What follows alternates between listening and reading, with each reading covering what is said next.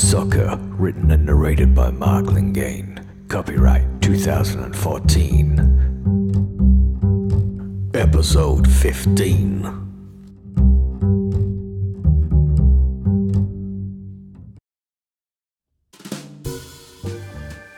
The terrace was quiet. I recognized a few old faces, shady characters on the black market, always looking for a deal.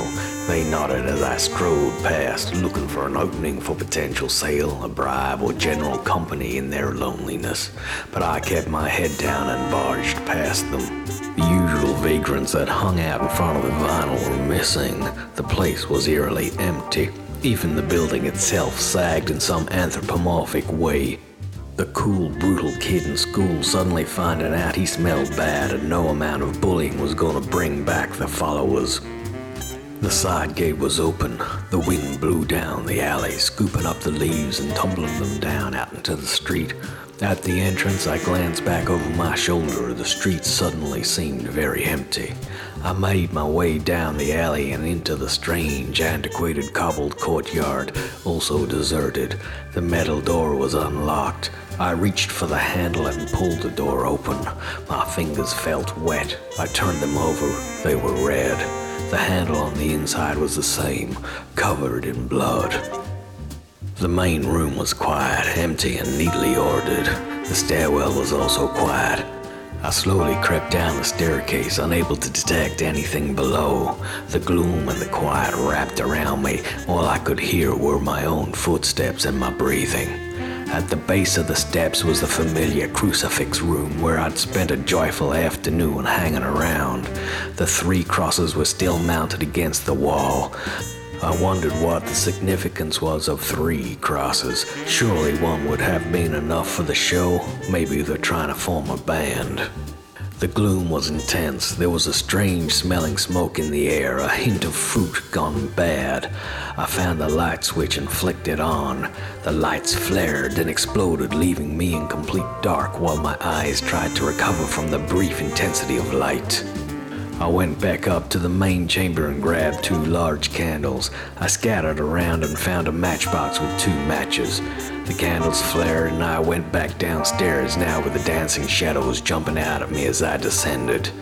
There had been a meeting in the crucifix room. Tables had been arranged in a group looking in one direction. A large book, called a tome, lay open on the table at the front of the grouping.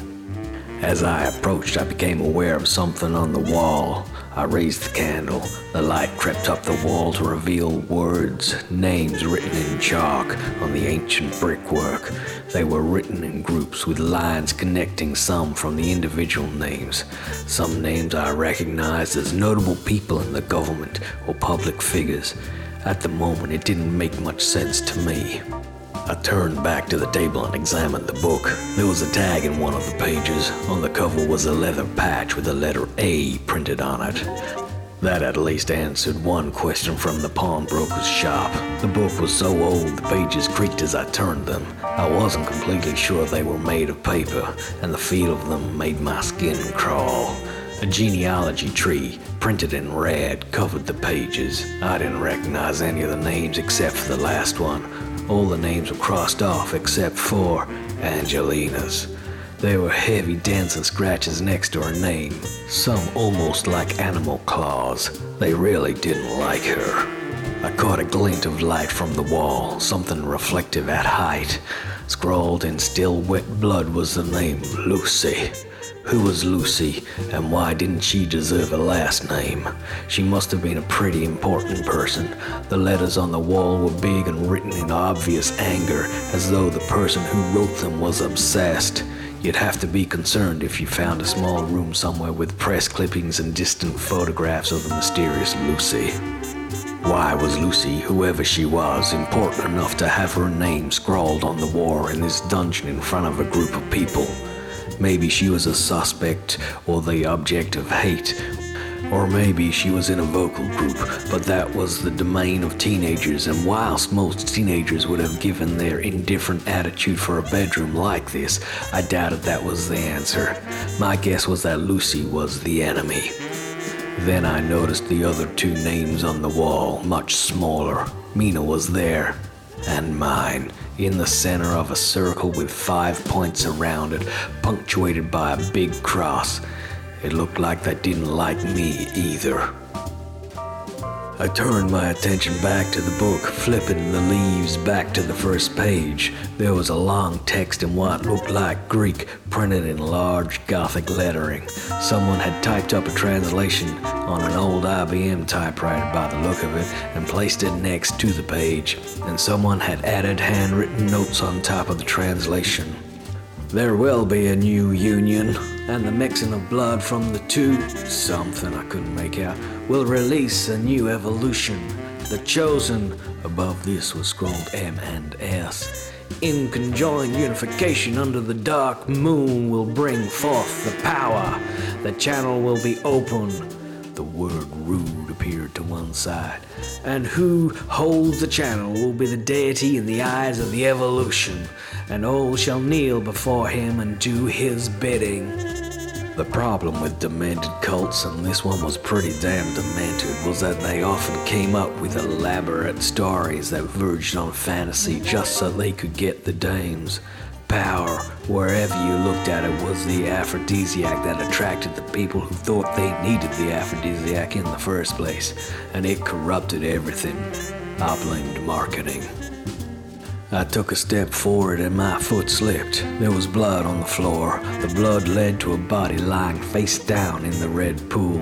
I turned him over to reveal Mr. Bird in a sharp gray suit, Italian styling. His dark hair was swept back off his forehead, held in place by a combination of hair product and body fluids. I flicked open his jacket and had a search. A thin wallet was secured briefly in a hidden pocket. I eased it out and clicked it open. Before I had a chance to look more closely, I heard a deep, disturbing, familiar growl behind me. I span round. In the corner of the room were dark eyes staring out from the shadows. I didn't wait. I fled, slamming the door closed behind me. I leaned against it. On the other side, I heard the scratching of claws against metal. The growling continued, rumbling through the door and deep into my bones. I made my way out and back to the office to calm my nerves. The phone rang, adding to my headache-making list of problems. At the end of the line, Angelina careened between topics with her usual irrepressible energy. She'd come up with many people who were eager to buy the hoodoo stick, she told me, and others who would buy the gold records, their value rocketing after the discovery of Hugh's dead body. But no one was given any clues about whether they'd seen the Rude. She said she would continue checking and hung up. I had a couple of contacts on the terrace that I could shake down. I packed away the booze, dusted off some brass assistants, and got ready to lock the office. There was a knock on the door. I begrudgingly allowed an entrance. The door creaked open and Laura looked in. My stomach twisted. I stumbled to my feet. She looked terrible. She was emaciated and barely had the energy to stand. I carefully helped her into the visitor's chair. I wondered why she was here, especially after recent events. I didn't think I'd see you, I said. She coughed lightly. That's a funny thought to have. I wanted to talk to you. I prepared for the punch. It was inevitable. She wasn't a dime dame and therefore was out of my league. I'd always known that anything she saw in me was gonna be fleeting. I swallowed and my heart sank into my boots.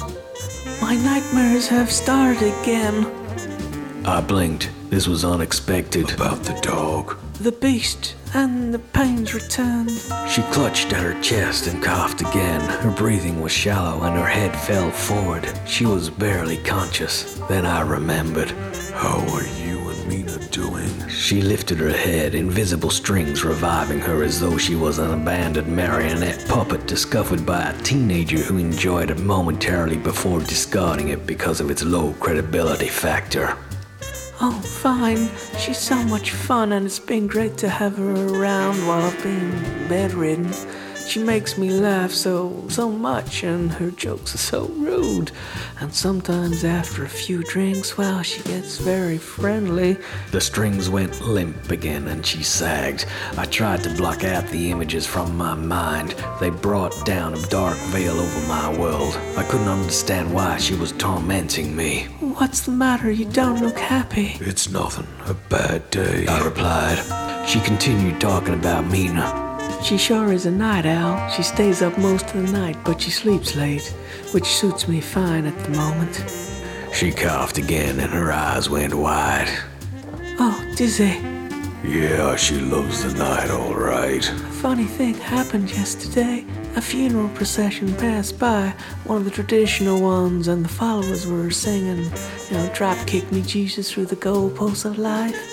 Mina got really angry. I'm not the best of singers, but the language she used to express her displeasure was pretty bad. I realized then that I didn't really know much about her. So, when she was asleep, she glanced over her shoulder and whispered. I looked in her purse. She fumbled in her bag, extracted a small piece of paper and handed it over. I found this. It was a photograph, really old. It made Sepia look like the new kid on the block. It was a picture of Mina with some guy standing behind her. They were on a boat. I turned it over. There was nothing on the back. I flicked it over again and stared at Mina, lying on a deck chair on the deck of one of the super steamers that had powered across the Atlantic in the old days. I tried to make out the lettering on the stack, but all I could see was TITA. The rest was blurred. I wondered why Mina looked the same in this photograph as she had yesterday. You said you hadn't met her before, Lara said, her voice a combination of police inquiry and hurt lover. Yeah, I muttered, pressing out of the creases. Then why are you in the photograph? I blinked. I looked at the picture again. I hadn't even noticed the chump standing at Mina. I looked at the chump. It's not me. He's better looking. Have you looked in the mirror lately? When the razor dictates. You shave? I assumed grooming was just the icing on the cake. It can't be her or me. It's you. It's her. I shook my head. It's probably her parents. I've asked her about her parents. In fact, heaps of questions about her past, but she refuses to talk about it. She says she lives for now. Carpe diem and all that. Carpe what? How much better is it to endure whatever will be, whether Jupiter has allotted you many more winters or this one, which even now wears out the Tyrrhenian Sea on the opposing rocks, is the final one. Be wise, be truthful, strain the wine and scale back your long hopes to a short period. While we speak, envious time will have fled. Seize the day, trusting as little as possible in the next day. I stared at her. She was full of surprises. I went to a very good school. She coughed and lolled forward. She closed her eyes and swallowed. I always preferred gather heap rosebuds while you may. She went on. But that's the kind of thing Mina would cover in innuendo. She was forcing her voice. It was becoming ragged and hoarse around the edges, barely more than a whiskey whisper. She opened her eyes and looked up at me through her thick eyelashes. Well, Mina seizes things all right. I gave her a smile. She sure does. I can't tell you what she did last night. She laughed, but it was quickly replaced by a violent cough. All color drained from her face. I'll get you some water. I stood up. I'll miss you, she said. Everything's getting so confusing and strange. Reality's mixing with my dreams and I can't work out what's true and what I'm imagining. It feels like darkness is creeping in over my world from the edges. I wish you would come. She collapsed forward onto the desk. I picked her up. There was nothing of her. I laid her down on the stretcher and tried to think of what to do. Her father was the best bet, but I had no idea of his number. I called Watcher, holding the phone in both hands. The woman who answered sounded concerned, but she said he was unavailable. All I could do was carry her home in my arms. I hailed a private diesel din box and laid her on the back seat. I climbed beside her and put her head in my lap. Diesel cab man wasn't happy. With less than an ounce of concern for his fellow human being, he kicked us out when I indicated the turn for our destination, suspecting her to be on the verge of vomiting. He flat out refused to go one imperial inch farther. I held her in my arms and carried her to her apartment. I kicked on the door. There was no answer. I placed her feet on the ground and reached down to slide the key out from under the pop. I shouted out once we were inside, but the apartment was silent. I called out for Mina. No response. I noticed signs of a struggle. A couple of things had been knocked over. I laid her on the bed, which was unmade. I could smell Mina's perfume, which she must have poured over the pillows as I placed them under Laura's head. Her forehead was on fire. She tossed from side to side, and I wondered if she was agitated by the scent. I went to the second bedroom. That bed was also unmade. Who slept in here? The pillows didn't smell of Mina, so I grabbed them and placed them under Laura's head. She calmed down under the neutral smell. I looked through the medicine cabinet, but it was completely empty, stocked by Mrs. Hubbard. Nothing but a toothbrush remained. I went to the phone. It was dead. I needed a doctor. I searched for a family contact number or anything that gave a clue to outside connection. Nothing. Not even any photographs. I didn't believe she denied her family, even if the connection had been frosty. The other option was they'd been removed. I reached into my jacket for her purse. There had to be something in that. I didn't have it. I must have left it at the office. I could have slapped myself on the forehead. I didn't like the idea of the photograph just lying around, especially with my visits from the trash man. I had to find a drugstore, pick up the photograph from my office, and come back with the cavalry. I locked the front door, pocketed the key, and ran down to the main street. The man in the drugstore gave me a strange look when I described Laura's symptoms, but eventually he handed over some unnamed tablets after making me sit in the hearing aid beige chair for an eternally long time. I also picked up the photographs I'd taken on Limbo's foyer. I flicked through them. Most I didn't recognize except for the last 3. I raced to my office, and as soon as I was through the door, I spotted Laura's purse on the desktop. There was a scuffling at the door. I turned round. A middle-aged man glanced through an open doorway. I'm just leaving, I said. He stepped into the office. He looked nervous. His eyes were dancing around the room, and his hands were wringing his hat nervously. I know you. His hair was still gray. He drew his hand, which was shaking over his thick strands, but he stood tall. He had the look of a man who had seen a lot of bad things. It was like looking in a mirror, except I had better hair. You were the dancing man at the Stylus. The Stylus was an age ago. In many ways, I wished it was 2 days ago, or even a week ago, when I was about to get thrown out of the office. I'm sorry for that display, the man said. The grief got better of me. I'm Derek Mitchell. He looked around nervously, dusted off the chair with his hat, and sat down in the visitor's chair. Apparently my message hadn't got through. I sighed. I sat down and scanned his body. My guess, he was an ex-service guy. Once as stiff as his excessively starched and pressed uniform, but now directionless, and conflicted by an inner discomfort about being outside of the system and inflicting it on his child. Except, he'd said his daughter had been killed. I'll tell you the story, he said. Make it quick. Give me the headlines. I retired recently. I was planning on moving down here to live closer to some friends. Some old buddies from the force. I gave him a nod and pretended to make notes. My daughter was looking forward to it especially. We've been moving around for years. Every 3 years I get a new posting. You don't get much chance to make friends like that, and it's important for children to have a sense of belonging. It created conflict between us, and we hadn't really spoken in recent years. I'd hoped our move down here would bring us together. I noticed he was leaving out information about any kind of wife. He twitched nervously. Then, several weeks before we were to move, I met this young lady, Millie. Wow, she was an atom bomb. He made a movement with his hand with the accompanying explosive sound effect. She made the days sparkle and the nights purr. I was too old for her, and when a vision like her is around, it's easy to forget you're not the person you once were. The mirror lies, and we get carried away with our dreams. Or fantasies. Still nothing about a wife. I guess that meant something bad had happened between them. Millie started to become friendly with my daughter, Denise. At first I didn't mind as it kept Millie nearby, and Denise seemed happy for the first time.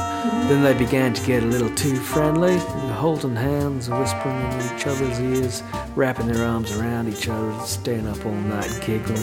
Well, that's fine when you're a teenager, but when you're an adult it's a bit unseemly. I shrugged. I don't judge. Well, I've lived in a different time and world with different expectations of behavior. Millie began to change, like she was jealous when Denise was near anybody else. Then Denise began to change, fading away, going pale and quiet, not being able to get out of bed.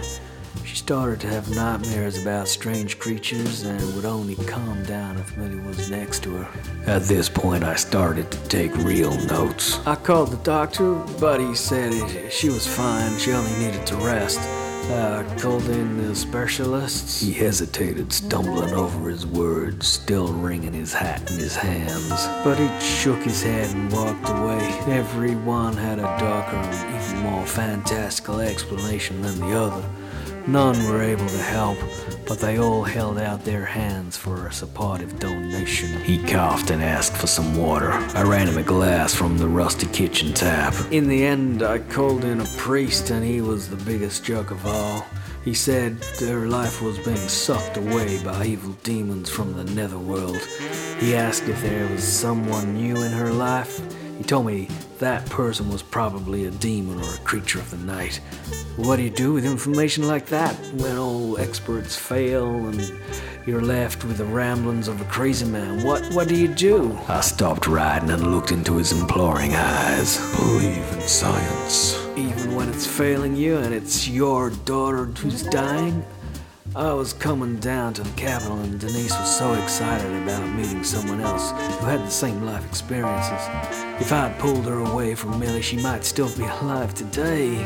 I'd heard this before. The cogs suddenly started clicking into place. I sat back and put down my pen. I shook my head at my own sluggishness. I leaned forward and leveled my finger at him. You know Laura Mallory.